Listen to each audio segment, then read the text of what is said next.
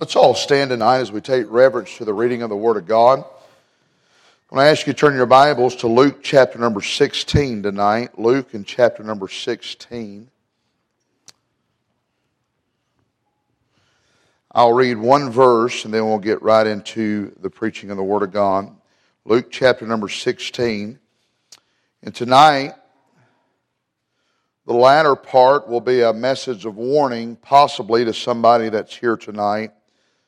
But the majority of the message will be a message of remembrance to the most of us that are in this room tonight. Luke chapter number 16. I'll read verse number 23. And then I'm going to ask Brother Rodriguez. Is Brother Rodriguez still here? Yeah, Brother Rodriguez, I'm going to ask you to pray for us as soon as I read this verse, okay? Luke chapter 16, let's look at verse number 23. The Bible says that in hell he lifted up his eyes, being in torments, and seeth Abraham afar off, and Lazarus in his bosom. Amen. You may be seated. We'll come to Luke 16 again here in just a little while. Tonight I want to preach on a subject for America as a whole we don't hear much preaching about anymore. A subject that more times than I would even like to admit, old-timers have come up to me in churches across the country with tears streaming down their face, and they would say, Brother Dallas, there was a day that you would go to the house of God and at least once a week in a church service, you'd hear a message on the judgment of God or a warning of that awful place called hell. But America as a whole, we don't hear much preaching about anymore. A subject that we as a whole, we have forgotten about because we get so consumed with work and the issues of life and even in ministry. Those of us that are saved, sometimes it seems that we forget that there's a judgment coming one of these days to that lost sinner without Christ. I believe with all my heart tonight that the subject of hell was the greatest motivation of those men of God of old and those saints of God throughout the ages. And tonight, the message of remembrance to most of us that are in this room tonight, the title is going to be a two-word question I want to ask all of us, including me tonight. That question is this: remember hell? The Bible says in Hebrews chapter 11, verse number 7, by faith Noah, being warned of God of things not seen as yet, moved with fear, prepared an ark to the saving of his house, by the which he condemned the world and became heir of the righteousness which is by faith. 2 Corinthians chapter 5, verse number 11, the Bible says, knowing therefore the terror of the Lord, we persuade men, but we are made manifest unto God, and I trust also are made manifest in your conscience. Jude 22 and 23, the Bible says that if some have compassion, making a difference, and others say with fear, pulling them out of the fire, hating even the garment spotted by the flesh. And child of God, can we be reminded tonight, just because you and I may forget about hell from time to time, and just because we may block hell out of our mind, and if we're saved tonight, thank God we'll escape the great white throne judgment one day. But that does not dismiss the fact that there is still a burning eternal fire called hell that lost sinners will go to one of these days. I've heard this statement in recent days. Brother Dallas, I'm just not motivated to go soul winning anymore. I'm just not motivated to work on a bus route anymore. I'm not motivated to work in ministry anymore. If hell does not motivate us, nothing else will motivate us. Child of God, you remember when you were saved. You remember that night that you walked into a church house, or you were on the other side of a door and somebody knocked on your door and you were headed to that place called hell, but they shared the glorious gospel of the Lord Jesus Christ, and the Holy Spirit of God could have brought conviction upon anybody else's heart there that day, but the Holy Spirit of God chose to bring conviction upon your heart and drew you away, or drew you to salvation and away from that place called hell. And the relief you had when you realized, no longer do I have to die and go to that place called hell. You remember that first soul? You remember how nervous you were to give that gospel tract out or witness to somebody, but all of a sudden you began to tell them what Christ done for you and how God began to work on their heart, and you were able to tell them about Jesus, and they were saved by the grace of God. I ask us tonight, remember hell? Can I say first of all tonight, you and I cannot get away from reading this Bible right here without, number one, understanding the reality of that place called hell. The Bible gives us a little glimpse of that place called hell. Can we be reminded tonight, hell's a place where all the Christ rejectors will go. Hell's a place where all those who mock the gospel will end up going. Hell's a place where all those who think that the cross of Christ is foolishness will go. Hell's a place where all those who depend on good works, good deeds, and self-righteousness will go. Hell's a place where the drunk on Skid Row without Christ will go. Hell's a place where the dope addict without Christ will go. Hell's a place where the preacher's kid and the deacon's kid without Christ will go. Can I say tonight, hell's a place where that neighbor that you think's real nice and real sweet, if they die without Christ, they'll die and go to that place called hell. The Bible says in Hebrews chapter 9, verse number 27, and as is appointed unto men once to die, and after this the judgment. We have many appointments in this life. We have doctor's appointments. We have appointments with the dentist. You ladies have appointments with the hairdresser. And you understand all the appointments that we have in this life, they can be postponed. They can be canceled. But there's one appointment that will not be postponed, that will not be canceled, and that's the appointment of death one of these days. The Bible says in Revelation chapter 20, verse number 14 and 15, and death and hell were cast into the lake of fire. This is the second death, and whosoever was not found written in the book of life was cast into the lake of fire. The Bible says in Revelation chapter 21, verse number 8, but the fearful and unbelieving and the abominable and murderers and whoremongers and sorcerers and idolaters and all liars shall have their part in the lake which burneth with fire in brimstone, which is the second death. The Bible says that hell and judgment are never full. It has an appetite for souls like you and I cannot even imagine tonight. Hell's been crying out through the ages. Never full.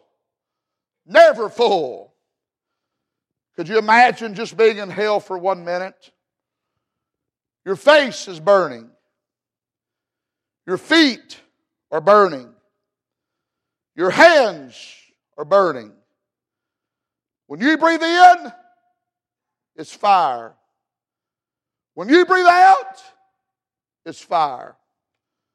No laughter in hell. No love in hell. No flowers in hell. Nothing but torment in that place called hell. The air is filled with the stench of burning flesh in that place called hell. My wife and I have driven, or we've traveled 1,500,000 miles across this country together. There were times where we would come to traffic that was stood still there on the interstate. And finally, when the traffic would start flowing all over again, we'd be on a 6-lane highway. They would move us all the way to the far left-hand side. And the reason the traffic was standing still in the first place was because the cars caught on fire on the far right side. And us being on the far left side, that car on fire on the far right side, can I say we could feel the flames of that car inside of our vehicle. But in reality tonight, hell is much hotter than that will ever be.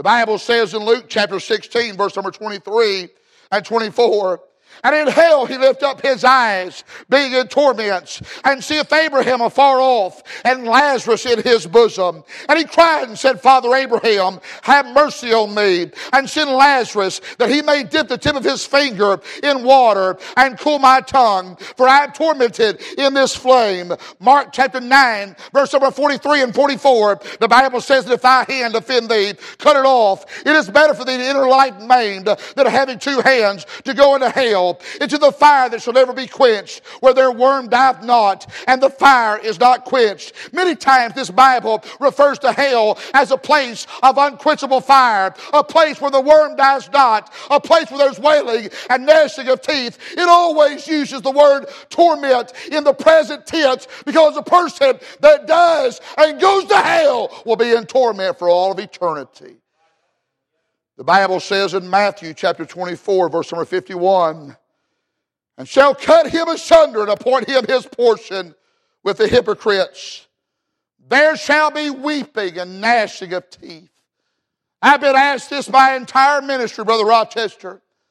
Brother Dallas, are you one of those hellfire brimstone preachers? Can I say tonight, you better believe I'm a hellfire brimstone preacher, because my friend, just because I've got my fire insurance and my feet will never touch hell does not mean the fire in hell has been extinguished. Amen.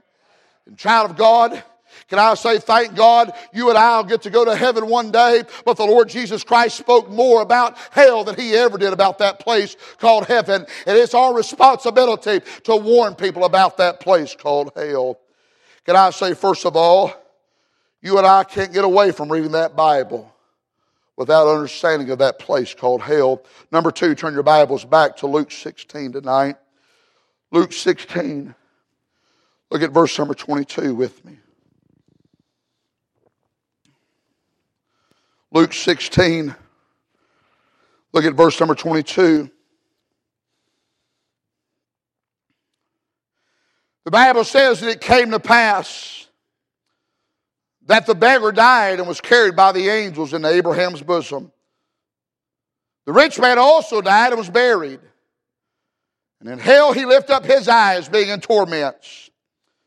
Seeth Abraham afar off, and Lazarus in his bosom. And he cried and said, Father Abraham, have mercy on me, and send Lazarus, that he may dip the tip of his finger in water and cool my tongue, for I am tormented in this flame. But Abraham said, Son, remember that thou in thy lifetime receivest thy good things, and likewise Lazarus evil things. But now he is comforted, and thou art tormented. Beside all this, between us and you, there is a great gulf fixed, so that they which would pass from hence to you cannot, neither can they pass to us that would come from thence. Then he said, I pray thee therefore, Father, that thou wouldest send him to my father's house, for I have 5 brethren, that he may testify unto them, lest they also come into this place of torment. Abraham saith unto him, they have Moses and the prophets, let them hear them. And he said, Nay, Father Abraham, but if one went unto them from the dead, they will repent. And he said unto him, if they hear not Moses and the prophets, neither will they be persuaded, though one rose from the dead. Can I say, first of all tonight, you and I cannot read that Bible without understanding, number one, there is the reality of that place called hell. But number two, as I read that story, a very true story, matter of fact, not some Disneyland fairy tale, but a very true account of what happened. Number two, I see that there are some requests from that place called hell. You understand, this rich man, every request he had here on earth, all he had to do was snap his finger, and that request was fulfilled. But this request from hell is never fulfilled, nor can it be fulfilled, because once a person dies and goes to hell, there's an eternal separation from God for all of eternity. And God cannot and God will not hear their prayer from that place called hell. There were some requests this rich man had from hell. Look at verse number 24 with me tonight. Luke 16, verse number 24. The Bible says in verse number 24, and he cried and said, Father Abraham, have mercy on me. First of all, he was wanting mercy in that place called hell. There's never a time where I drive through the city limits of Memphis, and there's times, about a half a dozen times a year, well, I'll drive through the city limits of Memphis, Brother Wolfram, and I'm going from point A, from ending a meeting to starting another meeting, and have to go through Memphis, and there's times where I'm able to stop and see my mom and dad. But there's other times where I'm just so busy and scheduled, I just got to keep on going. But every time I go through the city limits of Memphis, there's never a time where the devil don't get on my old shoulder and remind me of the life that I used to live before I met the Lord Jesus Christ.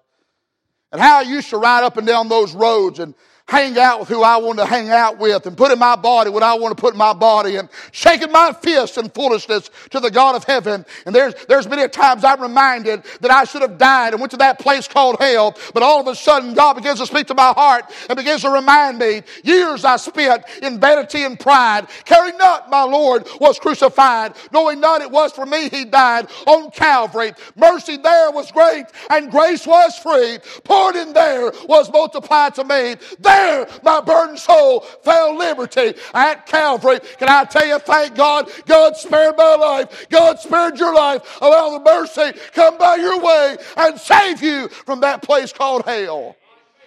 What a tragedy it would be to sit on a church pew all these years and still die and go to that place called hell. Can I tell you, when you go to hell, my friend, you'll want mercy there, but mercy will not be given there.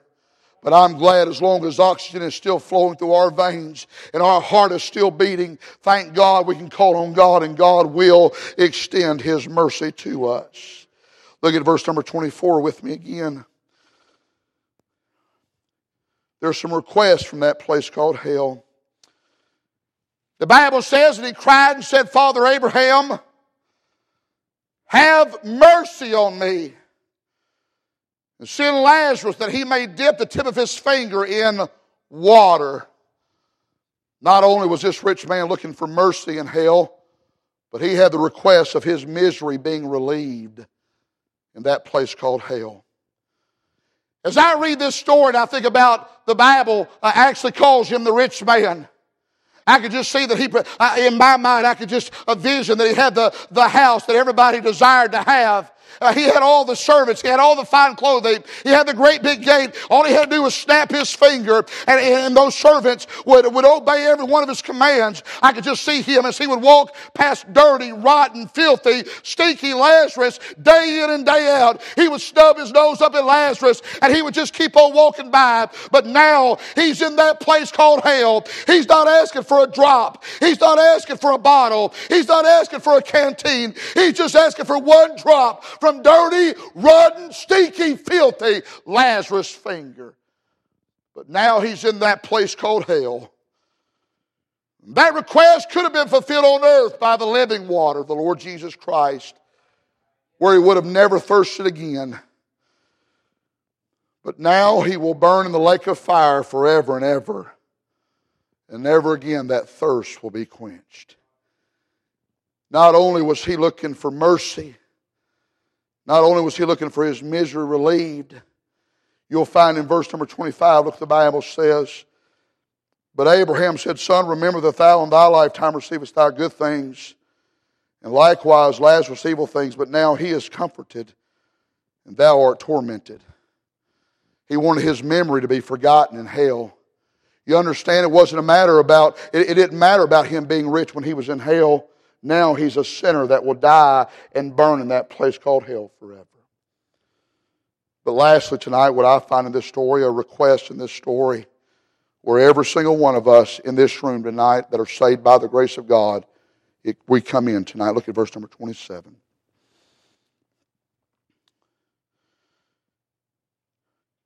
The Bible says, Then he said, I pray thee, therefore, Father, that thou wouldest send him to my father's house. He was looking for a missionary to go and tell his 5 brothers about Jesus and warn them of this place called hell. This rich man wanted somebody to go and tell his 5 brethren and warn them of hell. But he was told if they would not hear Abraham and the prophets, they're not going to hear me.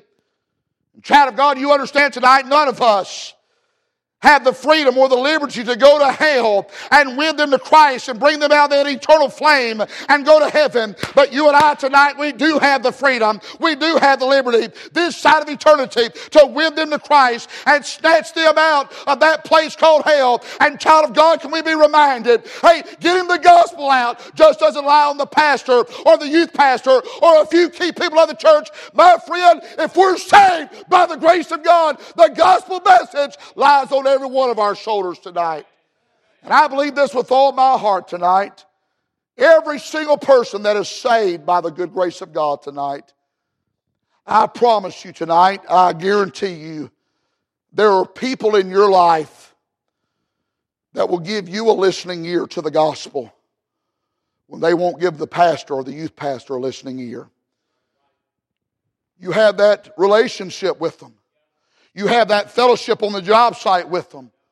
And my friend, the sad reality is when we all stand before the holy God of heaven one of these days, our hands are going to be stained with the blood of lost sinners that we should have and could have won to the Lord Jesus Christ. Can I say I grow weary tonight as I travel across this country of preachers my age and younger. They know all about the UFC fighting. They know all about the NFL stars. They know all about the baseball teams. But you ask them, when's the last time you won somebody to Christ? When's the last time the baptismal waters were stirred and you could hear crickets chirp? Can I tell you, my friend, I don't care if those things go out of business tonight. I'll tell you what God's business is. That is telling lost sinners about that place called hell tonight. The gospel tonight was not designed just to stay within the four walls of the church house. It's designed to get out there in the highways and the byways and tell lost sinners about Jesus. First of all, tonight I see that there's the reality of hell. There's some requests from that place called hell. Third of all, as I read my Bible, I see that we have a responsibility towards that place called hell.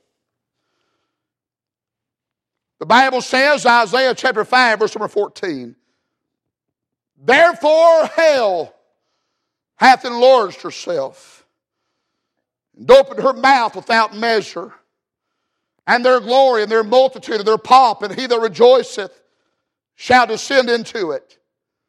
Matthew chapter 7, verse number 13, the Bible says, enter ye at the strait gate, for wide is the gate, and broad is the way that leads to destruction, and many there be which go in thereat. Statistics around the world today, statistics. Each hour today, around the world, 6,316 people died around the world for various causes. Around the world today, 151,600 people will die today around the world. 55.3 million people will die in the year 2020 around the world. I don't have to tell you this, but we need to be reminded tonight. Nowhere in this Bible does it give a third place a person goes when they die. It's either heaven or it's hell.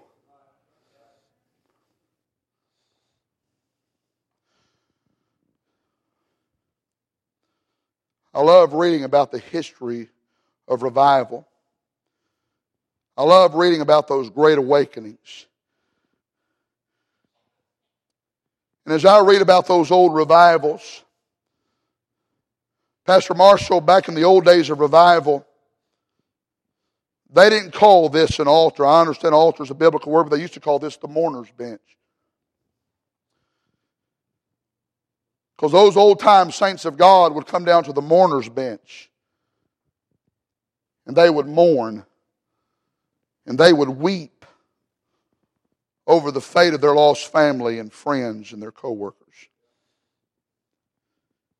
But today in the average Baptist church I go to, the same box of tissue stays on the altar for weeks on end because our eyes have become dry and we become unmovable when it comes to the fate of our lost family and friends and co-workers. This isn't a loaded question. This isn't a trick question. I'll be the first one to raise my hand. But I wonder tonight across this room, how many of us would say we've got lost family tonight? How many of us would say that tonight? Let's raise our hand. Good and high. When's the last time you prayed for them?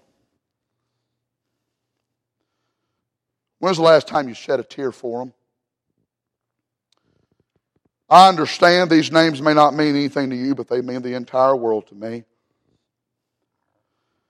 Every single day of my life, I pray for my daddy. I pray for my mama. I pray for Brad and Stephanie and Brianna and Hannah. I pray for Kim and Hunter and Chance and Noah and Devin and little Macy. I pray for Terry and Jason and Jack and Brenda and Jason and Tina and Delana and Bailey and Clint and Missy and Taylor and Vivian and all the Dallases and Upchurches and Earnhardts and Faust and Delafields. And I pray, God, save the ones that are lost. Allow me to be a witness to those that are lost. God, those that are saved, I pray they live a life that will bring honor and glory to you. Could I say, God's answered some of those prayers, and God's allowed me to be able to win some of my family to the Lord. I was able to lead my daddy to the Lord a few years ago in Memphis, Tennessee. I was able to lead my father-in-law to the Lord not long ago.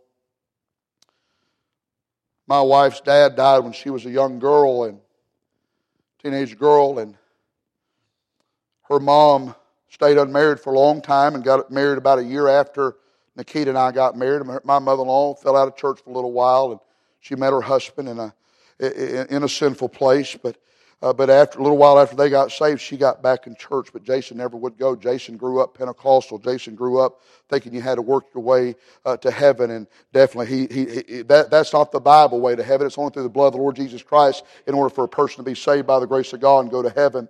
But Jason definitely, if that was the way to heaven, he didn't work for God anyhow. He knew that he was lost, and he knew that he was on his way to hell. I didn't grow up fishing and hunting and doing all those things, but Jason, when Nikita and I, when he and my mother-in-law got married, Jason kind of took me under his wing and took me fishing and hunting. And I loved him, and he loved me, and there was many times where I witnessed to my father-in-law, Jason.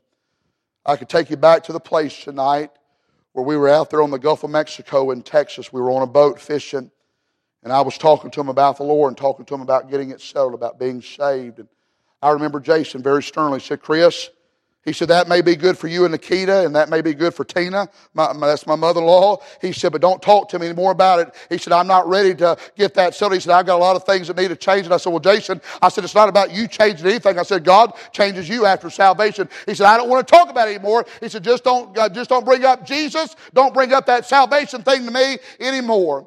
And you understand, he may have been able to stop me from personally witnessing to him, but he couldn't stop me from praying for him. He couldn't stop me from weeping for him. And in motel room after motel room after motel room, all across this country, middle of the night, God would wake me up and be broken and burdened for my father-in-law, Jason. I didn't want to see him die and go to hell. And I'd fall on my face before God in that motel room beside the bed, and I would pray and I would beg and I would ask God to please save my father-in-law, Jason. I'll never forget, we were preaching in Sulphur, Louisiana. And that's about 30 miles from where my in-laws lived at that time in a little town called Hackberry, Louisiana. I was preaching for the Grace Baptist Church, Brother Arvin Harold there at Sulphur, Louisiana, Grace Baptist Church. And my mother-in-law and my father-in-law come to hear me preach that Sunday morning. Boy, I was thankful for it. And that morning I got up and I preached Hell Hot and Heaven Sweet. And boy, the Spirit of the Lord met with us in a great and mighty way, and 6 adults walked the aisle and got saved by the grace of God. And Miss Emily, I was thankful for the ones that got saved in that Sunday morning church service. But I looked over there about 3 rows from the front of the church, and my father-in-law was just there, stone-faced, unmovable. And boy, my heart sank because I wanted my father-in-law to be saved that Sunday morning. We went back over to my in-law's house that afternoon, and I ate lunch with my in-laws, but I went back to the room and I just prayed and just begged the Lord that not only would they come to church, but the gospel message would prick his heart there that night and he would get saved by the grace of God. Before I got up to preach that night, I was sitting on the platform with the preacher, and the youth choir got up and they sang that song that y'all sang this morning, It's Under the Blood. And I'm sitting there on the platform looking at my father-in-law 3 rows from the front of the church, and as that teen choir was singing that song, tears were streaming down his face. And I knew that God was pulling on his heartstrings. I knew that God was working on his heart. That night I got up to preach, and man, we had a great invitation, and God met with us in a great mighty way, and we had a great moving of God in the service, but still at invitation time, my father-in-law was sitting there in his pew. We weren't traveling on that Monday. We weren't going to travel till Tuesday, but Monday I had to run uptown, which was about 20 to 25 minutes away, to the nearest gas station from their house. I said, Jason, you want to ride uptown with me to fill up the vehicle? And he said, well, sure, Chris. He said, I'll ride up to town with you, fill up the vehicle. And we got to that Exxon gas station there in Sulphur, Louisiana. And I said, man, you like that song that the teen choir sang last night, didn't you? It's Under the Blood. He said, man, I sure did like that song. He said, that was a good song. And I said, well, I've got it on CD right here. I said, you want to listen to it? He said, well, sure. He said, I like to listen to it. So I put the CD on, and they began to sing that song, It's Under the Blood. And I got out, and at that time I was driving a Chevrolet Suburban. And I don't know, for one reason or another, it was the slowest gas pump I'd ever been to in my life. It seemed like it took me 45 minutes to fill up that gas tank. But Brother Andrew, about every 3 or 4 minutes, as I was pumping that gas in that vehicle, I would hear that song start over again. I would still be pumping gas, and 3 or 4 minutes would pass, and I'd hear that song start all over again. After an hour and a half of pumping gas in that Suburban, I put the nozzle back in its place, and I got in the vehicle, and big old alligator tears were streaming down my father-in-law's face. And he said, Chris, he said, if you'll tell me about Jesus one more time, if you'll give me the gospel one more time, he said, I'm ready to get it settled right here, right now. Can I tell you tonight, child of God, hey, don't give up on that, or don't give up on that husband, or that son, or that daughter. Just keep on praying for them. Just keep on weeping for them, because there's still a place called hell. Amen. I ask us tonight, remember hell. People are dying and perishing and falling into hell every second, every minute, every hour of every day. Do you even know what your neighbor's name is? I don't want Melissa to die and go to hell. I don't want Byron to die and go to hell. Byron's kind of been like a grandfather figure to me. He helps me on my yard. He's got my yard looking sharp there in Nicholasville. But I don't care if my whole yard burned. I don't want Byron to burn and die and go to hell. Can I say I'm totally against lifestyle evangelism being a substitute for one-on-one confrontational soul winning. But our light should shine in public, that people will give a listening ear to our presentation of the gospel. I'm not going to be a jerk to the hotel clerk or the waiter or the waitress in the restaurant. Can I tell you tonight, sir, child of God, saved by the good grace of God, it's going to be hard for you to witness to your coworkers if you're singing along with them to their same worldly music and laughing at their same dirty jokes and rebelling against the bosses just like everybody else is. I've been asked this question, Brother Chris, why do you drive or fly 70,000 miles a year in America and overseas? Why do you live most of your life out of a suitcase? Why do you sleep in a different motel room every week of your life? Why during the school year do you kiss your wife goodbye on Saturdays and you don't see her again till Thursdays? I'll tell you why. Because there's a place called hell that lost sinners are dying and going to. But child of God, warning people of that place called hell just doesn't lie on the shoulders of that pastor or this evangelist or a missionary across the seas. It lies on every one of our shoulders. When's the last time you carried some gospel tracts? When's the last time you just told somebody, I want to give you something, to give you directions to the church on the back, it'll give you directions to heaven on the front. Amen. You say, well, Brother Dallas, I don't know the Bible as well as Pastor Marshall. I don't have the Scripture memorized like Brother Andrew. My friend, why don't you just tell them what Christ's done for you? Amen. Your testimony will go a lot further than you think. Not only tonight do I see the reality of that place called hell, not only do I see that there are some requests from that place called hell, I see my responsibility toward that place called hell. But I ask us all tonight, first of all to the saved, what will be our resolve of that place called hell? That word resolve means decision. Saved child of God, will we keep on playing games and being lackadaisical? Will we be more concerned with social life than we are lost sinners?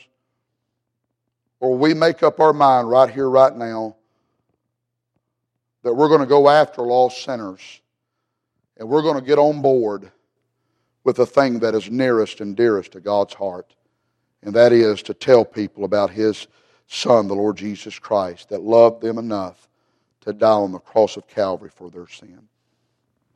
And tonight, maybe, just maybe, this Monday night revival service, there's somebody on the sound of my voice, there's a decision that you need to make on your own, and that's the decision to be saved once and for all.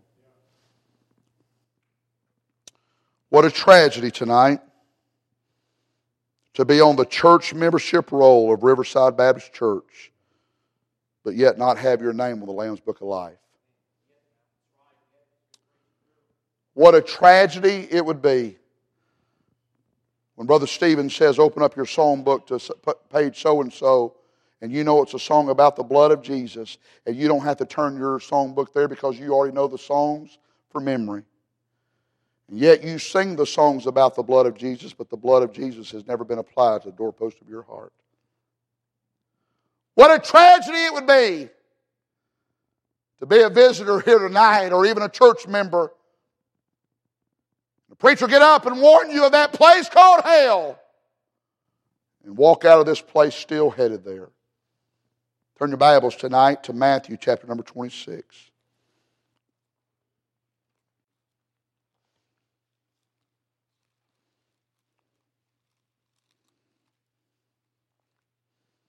Matthew 26 tonight.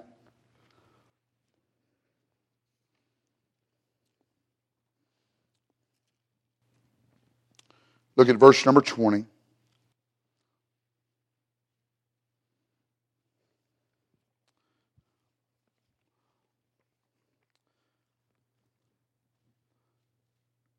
The Bible says, now when the even was come, He sat down with the 12. As they did eat, He said, verily I say unto you, that one of you shall betray me.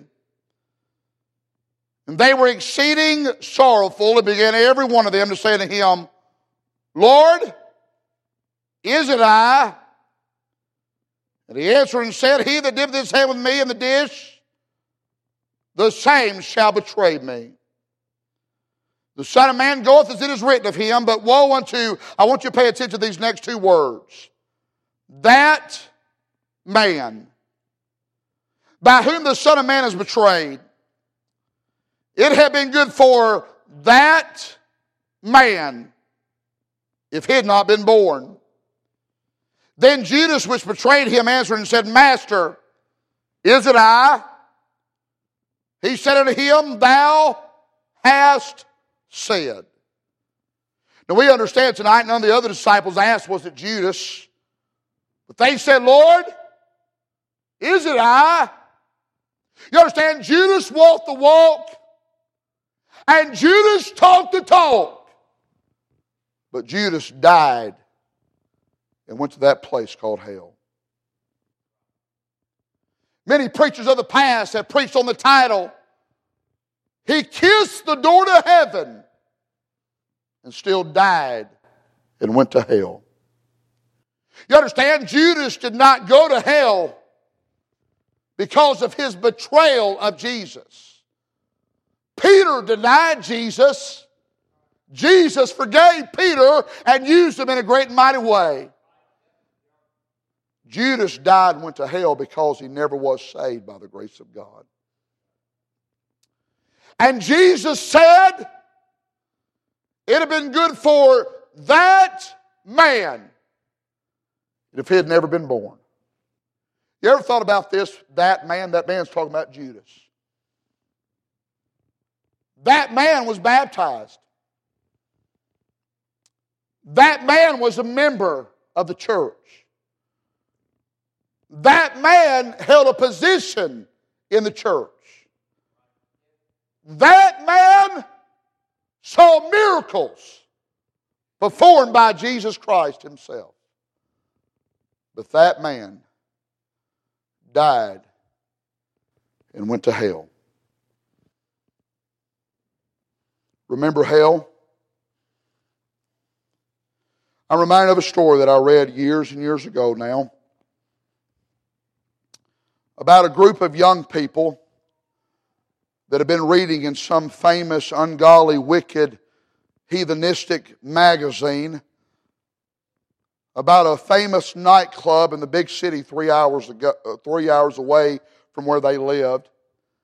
And that nightclub was called the Gates of Hell. Brother Marshall, in my most wicked days, I would have never set foot in a nightclub called the Gates of Hell.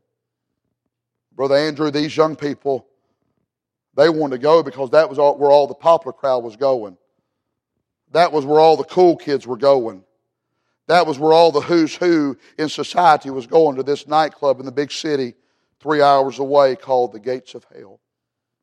They had to get some side jobs and raking leaves and mowing grass to be able to put gas in the car, to be able to buy a new outfit, to be able to pay the coverage in order to get in this nightclub called the Gates of Hell. And finally the day came where they bought their new outfit. They had the car filled up. They had the pocket full of money to be able to pay the coverage in order to get in that nightclub called the Gates of Hell. They made the 3-hour journey and they knew exactly where on the street the Gates of Hell was at, or they knew what street the Gates of Hell was on, but they didn't know exactly where on the street it was. So they just parked their car and they got out of their car and they just began to walk down this road. You understand, this road was a very long road. It was a very broad road. There were many people that were going down that road. And they walked and walked and walked, and finally after about 30, 45 minutes of walking, they said to one another, we need to ask somebody that's familiar with the territory where this nightclub called the Gates of Hell is at. They saw a security guard standing there on the side of the road, and one of them went to the security guard and they said, sir, can you tell us where this nightclub, where all the cool kids are going, where all the pauper kids are going, where everybody that's somebody in society is going, this nightclub called the Gates of Hell? He said, well, sure I can. He said, you go about another block, and he said, you're going to pass a church there on the right-hand side of the road. He said, go past that church another block, and you'll see the Gates of Hell at the end of the road. He said, thank you, sir. And he walked back to his friends, and then finally went back to the security guard and said, sir, can you tell us the name of the church that we'll pass before we get to the Gates of Hell? He said, well, sure I can. He said it's called Calvary. You understand, every single person in this room, from the very moment we were born, we began a journey. And that journey was straight to the place called hell. And it's not a matter that you was raised up in a Christian home. And you don't escape that place called hell because of your position in the church. And you don't escape that place called hell because you visited the church on Monday night of revival. And you don't miss that place called hell and escape that place called hell because the good outweighs the bad in your life. And you don't escape that place called hell because you're a good mama or because you're a good daddy and because you got high morals in your life. The only way anybody ever escapes that place called hell, they must stop by the place called Calvary.